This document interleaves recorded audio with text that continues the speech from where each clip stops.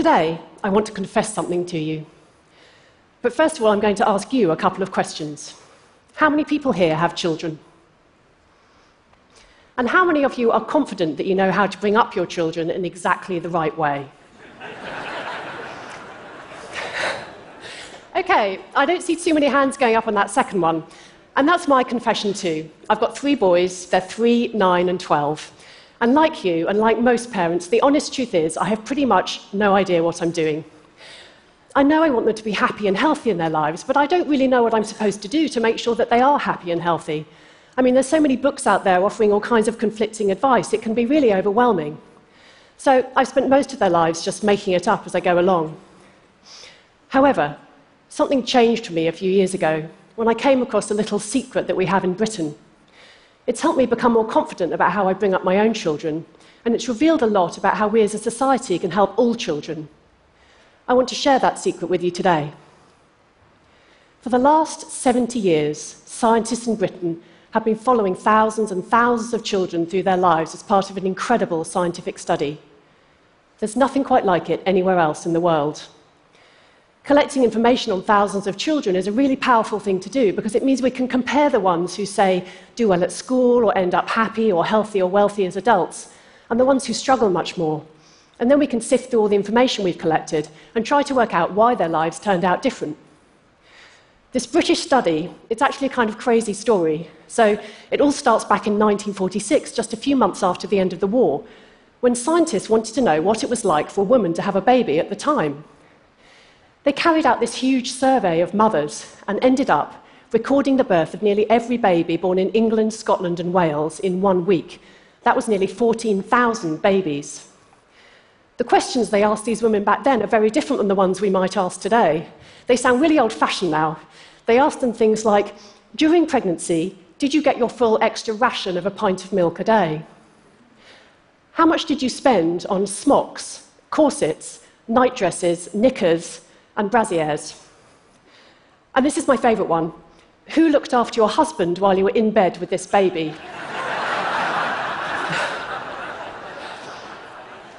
Now, this wartime study actually ended up being so successful that scientists did it again. They recorded the births of thousands of babies born in 1958 and thousands more in 1970. They did it again in the early 1990s and again at the turn of the millennium. Altogether, more than 70,000 children have been enrolled in these studies across those 5 generations. They're called the British birth cohorts, and scientists have gone back and recorded more information on all of these people every few years ever since. The amount of information that's now been collected on these people is just completely mind-boggling. It includes thousands of paper questionnaires and terabytes worth of computer data. Scientists have also built up a huge bank of tissue samples, which includes locks of hair, nail clippings, baby teeth and DNA. They've even collected 9,000 placentas from some of the births, which are now pickled in plastic buckets in a secure storage warehouse.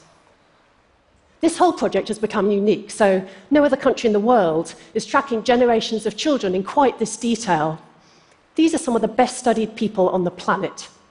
And the data has become incredibly valuable for scientists, generating well over 6,000 academic papers and books. But today, I want to focus on just one finding, perhaps the most important discovery to come from this remarkable study. And it's also the one that spoke to me personally, because it's about how to use science to do the best for our children. So let's get the bad news out the way first. Perhaps the biggest message from this remarkable study is this: don't be born into poverty or into disadvantage, because if you are, you're far more likely to walk a difficult path in life. Many children in this study were born into poor families or into working-class families that had cramped homes or other problems, and it's clear now that those disadvantaged children have been more likely to struggle on almost every score. They've been more likely to do worse at school, to land up with worse jobs, and to earn less money. Now, maybe that sounds really obvious, but some of the results have been really surprising. So, children who had a tough start in life are also more likely to end up unhealthy as adults. They're more likely to be overweight, to have high blood pressure, and then decades down the line, more likely to have a failing memory, poor health, and even to die earlier. Now, I talked about what happens later, but some of these differences emerge at a really shockingly early age. In one study, children who were growing up in poverty were almost a year behind the richer children on educational tests, and that was by the age of just 3. These types of differences have been found again and again across the generations. It means that our early circumstances have a profound influence on the way that the rest of our lives play out. And working out why that is one of the most difficult questions that we face today. So there we have it. The first lesson for a successful life, everyone, is this: choose your parents very carefully. Don't be born into a poor family or into a struggling family. Now, I'm sure you can see the small problem here. We can't choose our parents or how much they earn. But this British study has also struck a real note of optimism by showing that not everyone who has a disadvantaged start ends up in difficult circumstances. As you know, many people have a tough start in life, but they end up doing very well on some measure nevertheless. And this study starts to explain how. So the second lesson is this: parents really matter. In this study, children who had engaged, interested parents, ones who had ambition for their future, were more likely to escape from a difficult start. It seems that parents and what they do are really, really important, especially in the first few years of life. Let me give you an example of that. In one study, scientists looked at about 17,000 children who were born in 1970. They sifted through all the mountains of data that they had collected to try to work out what allowed the children who'd had a difficult start in life to go on and do well at school nevertheless. In other words, which ones beat the odds. The data showed that what mattered more than anything else was parents. Having engaged, interested parents in those first few years of life was strongly linked to children going on to do well at school later on. In fact, quite small things that parents do are associated with good outcomes for children. Talking and listening to a child, responding to them warmly, teaching them their letters and numbers, taking them on trips and visits. Reading to children every day seems to be really important too. So in one study, children whose parents were reading to them daily when they were 5 and then showing an interest in their education at the age of 10 were significantly less likely to be in poverty at the age of 30 than those whose parents weren't doing those things. Now, there are huge challenges with interpreting this type of science. These studies show that certain things that parents do are correlated with good outcomes for children, but we don't necessarily know that those behaviours caused the good outcomes, or whether some other factor was getting in the way. For example, we have to take genes into account, and that's a whole other talk in itself. But scientists working with this British study are working really hard to get at causes, and this is one study I particularly love.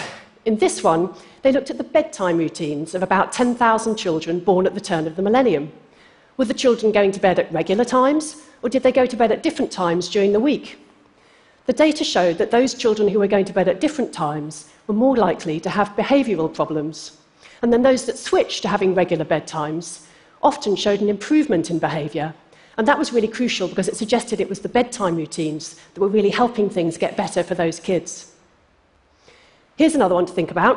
In this one, scientists looked at children who were reading for pleasure. That means that they picked up a magazine, a picture book, a storybook.